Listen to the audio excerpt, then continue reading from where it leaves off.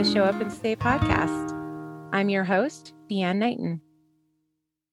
Today, I have a very special guest. This was the person that I mentioned in one of my prior podcasts who has a very incredible set of skills, kind of like the guy in the movie Taken. This is my brother, Craig Knighton. Hello, Deanne. Hello, everyone. Thank you so much for being here. You kind of didn't have a choice. It's true. It's part of the job. A little bit part of the job, for sure. Okay, well, so before we jump into what we wanted to talk about today, I have a couple of things, and I'm going to put Craig a little bit on the spot. First, I have to tell the audience a few things just about us. We were raised by the same two parents, but 14 years apart from each other. I don't know. We've talked about this before. Did we have different experiences, even though they were the same two people, but with 14 years in between? Oh, yes. But I would say, I think that there are some themes from our upbringing that both of us have carried into our adult lives. And you can correct me if I'm wrong. I think of all of our siblings, you and I are probably more alike, even though we're 14 years apart. That's exactly right. That's what I was just going to talk about. I definitely think it is fair to say that vulnerability and weakness are two sides of the same coin, and emotions are more for controlling and less for feeling, would be two things that we probably both took away from our upbringing. No, I would agree with them, although I think maybe you figured some of these things out a lot earlier in life than I did. I think that you're part of the reason for that. You should not sell yourself short. Craig was in my life at home until I was 4 years old. And then he went to college and actually moved away to college. And then my family ended up moving across the country. So a lot of our interaction with each other outside of my very early years has been a few times a year in family get-togethers, but we've always maintained a relationship as well. And I think part of that has to do with the fact that you knew me just as a little baby. You were like a 14-year-old. You can't remember the day I was born, but I can remember the day you were. And I can also remember, speaking of emotions, there's only probably 2 or 3 times I can ever really remember my father showing emotion while I was a kid. And those are very memorable when they happen because it's such a rare event. And one of those was around your birth and around the discovery that you were going to need to have surgery while you were a very, very young baby. That was the first time I ever saw my dad cry. Oh, wow. Yeah. How about that? I don't know if I knew that. I've only heard retellings of it, every birthday since as long as I can remember. So maybe you need to tell the stories because I would be actually curious to hear it from you. I want to hear your retelling of it. All I know, I was born, had an issue.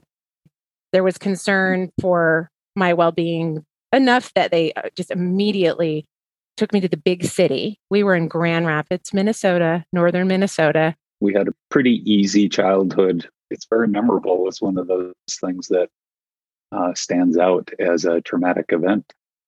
You're here. You survived the surgery. It all worked out. I did. I survived the surgery.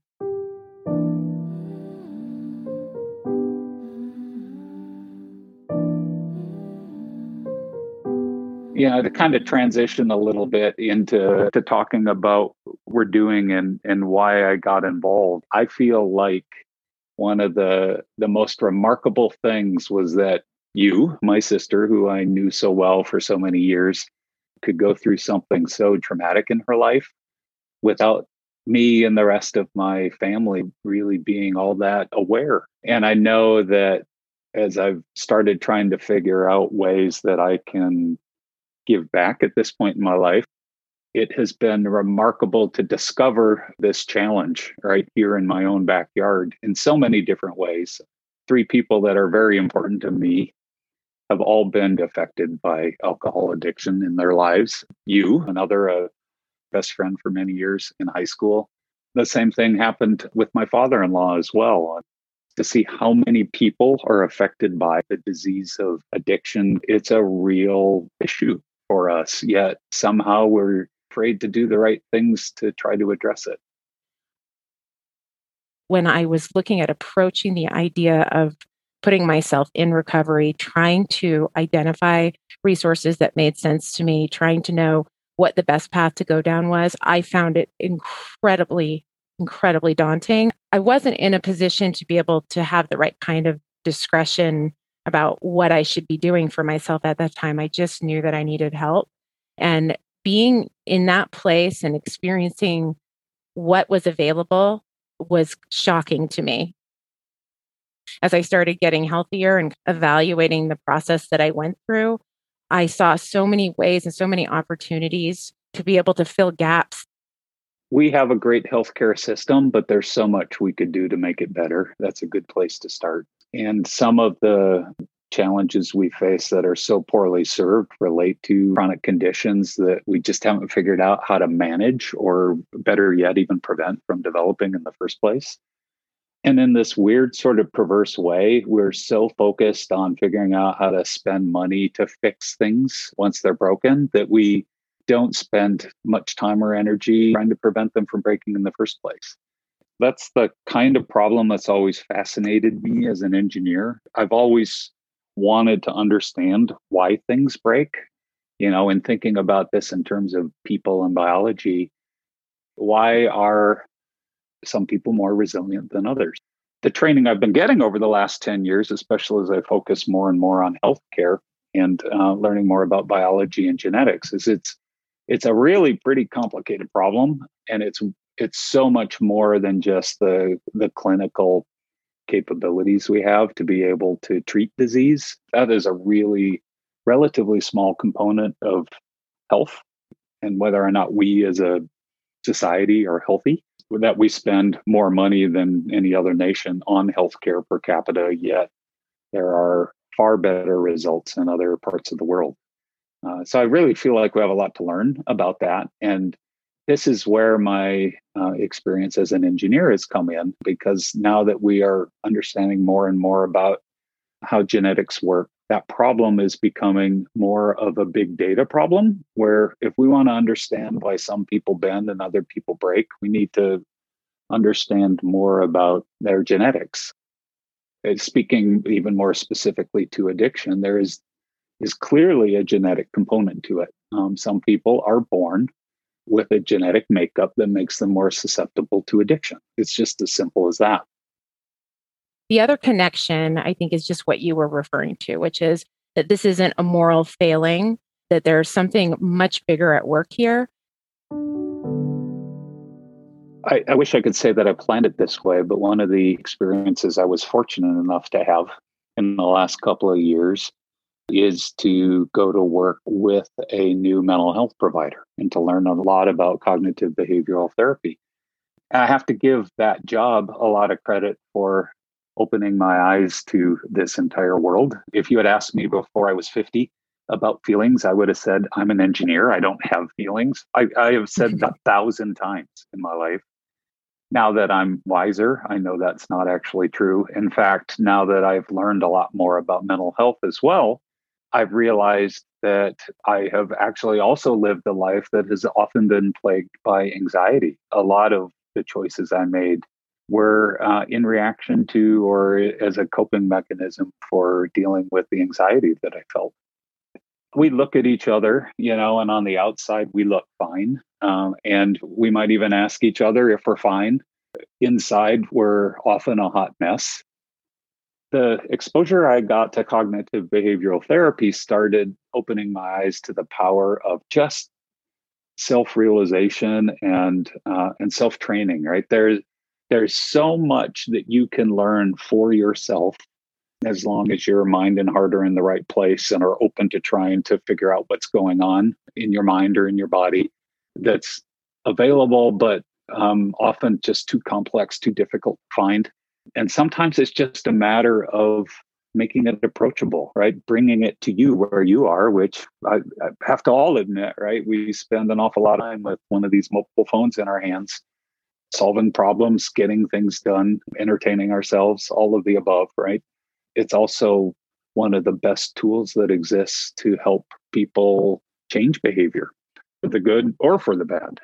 And that's kind of the inspiration of the app, if you will. And one of the tools that you and I are working on together right now, the craving tracker, right? Let's put information in the hands of people that are experiencing cravings so that when they're relevant, I'm having a craving right now, I can capture perhaps what was going on that seems to have related to triggering that craving, and also capture how I feel, because the trigger creates emotions, and the emotions cause behaviors, and the behaviors, feed the craving. And it's this vicious cycle that if you can get some help and a tool like this to help you through the minutes of stress that you're feeling while the craving is happening, you can realize that it is in the end just a craving, that you were able to distract and or master that craving, and you can learn from it.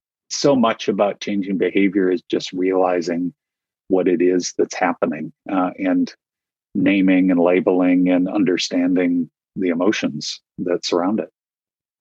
When people ask me about this project, there is this technical aspect to it, but obviously, there is this connection to very real present things and this idea and this beating heart behind it that wants whatever this tool to be something that is actually going to make a difference and that is based in things that have a proven level of efficacy in terms of long-term recovery.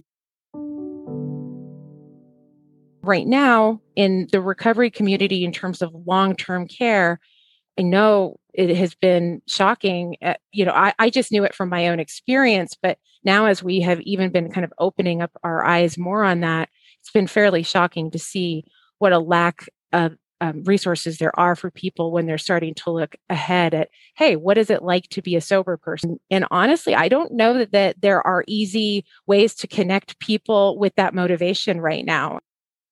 It can't possibly be a good idea to send people back into familiar circumstances that were not healthy for them before and expect a different outcome. That is probably not going to work. If we can just make sure that when that is happening and they're making that transition from primary treatment into aftercare, they are getting connected with a virtual community instead, right? And will at least know that they have access to information, tools, and a willing ear. But the power of building communities inside of an application like this is that you might be able to find and communicate with people who you feel immediately connected to, because you can tell that they had the same experience or close enough that they can relate to what you are feeling in the moment, and they can help you through it. That's the key.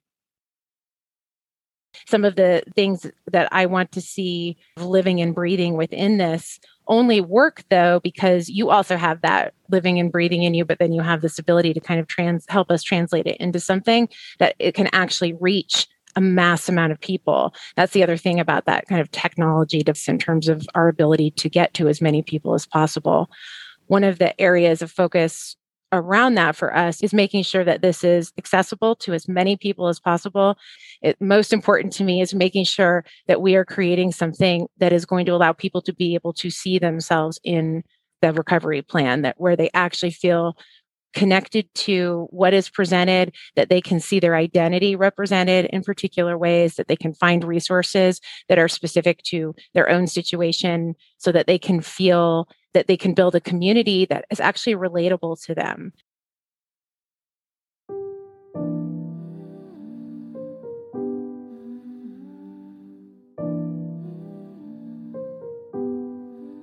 We're going to take a little pause. So Adam Grant, amazing social scientist, done a lot of behavioral work for workplace, but also has been kind of transitioning into other things as well.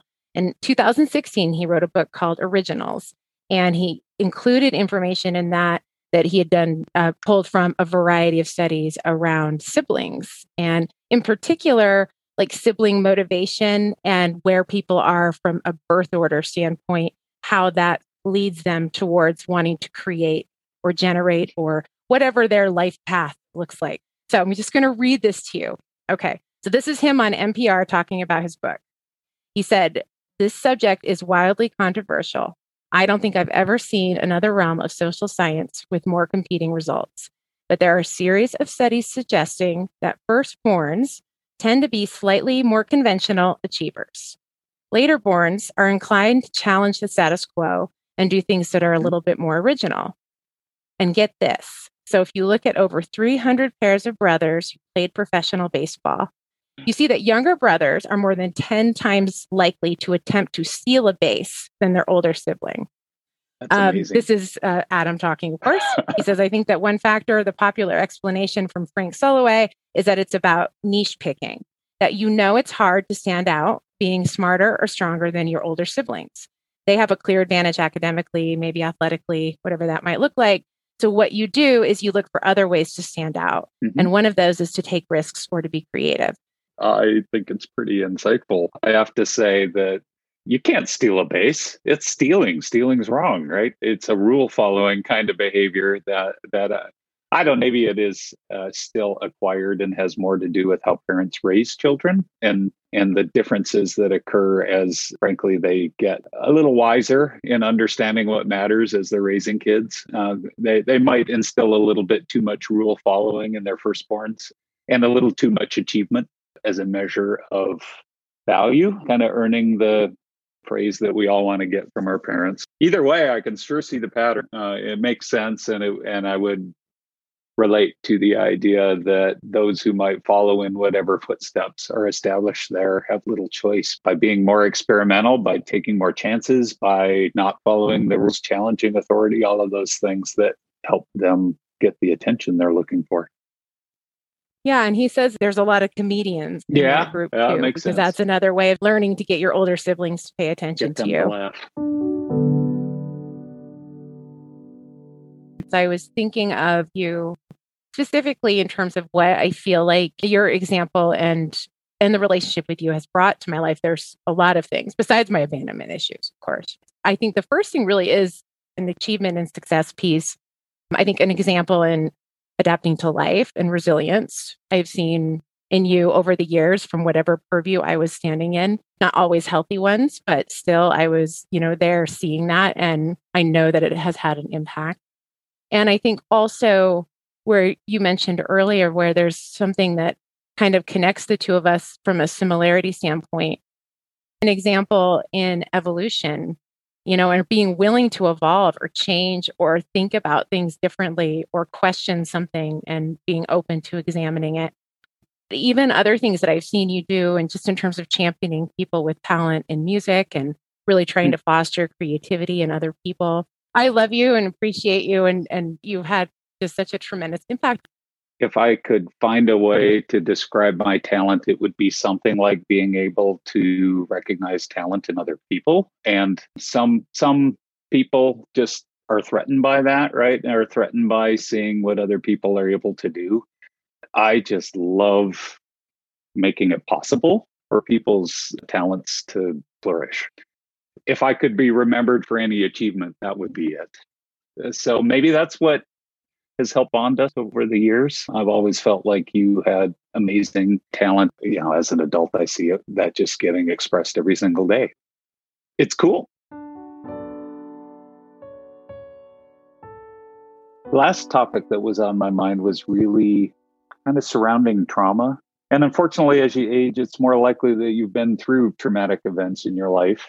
Each time those things happen, you're reminded that there are really common elements for recovering from any trauma. The time that it takes, the amount of work and self-reflection you have to go through to metabolize the trauma and heal it, come healthier, both physically and mentally. Trauma is something that happens to you, and it has an impact on you when it happens.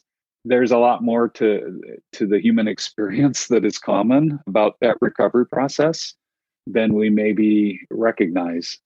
I feel like addiction as a form of trauma and the stigma or shame that we maybe place on the victims of that trauma is just very wrong-minded and not helpful at all, right? If we can just get beyond that as a society and recognize people for the work they're doing to try to heal from the disease that has traumatized their lives, it could be so much better than it is. We could be so much more thoughtful and supportive. I think there's a real opportunity to not only help the people directly affected by it, but to have a real societal impact by helping recognize addiction as the disease that it is, rather than as something that anyone should be ashamed of. That would be the message I'd want you to hear.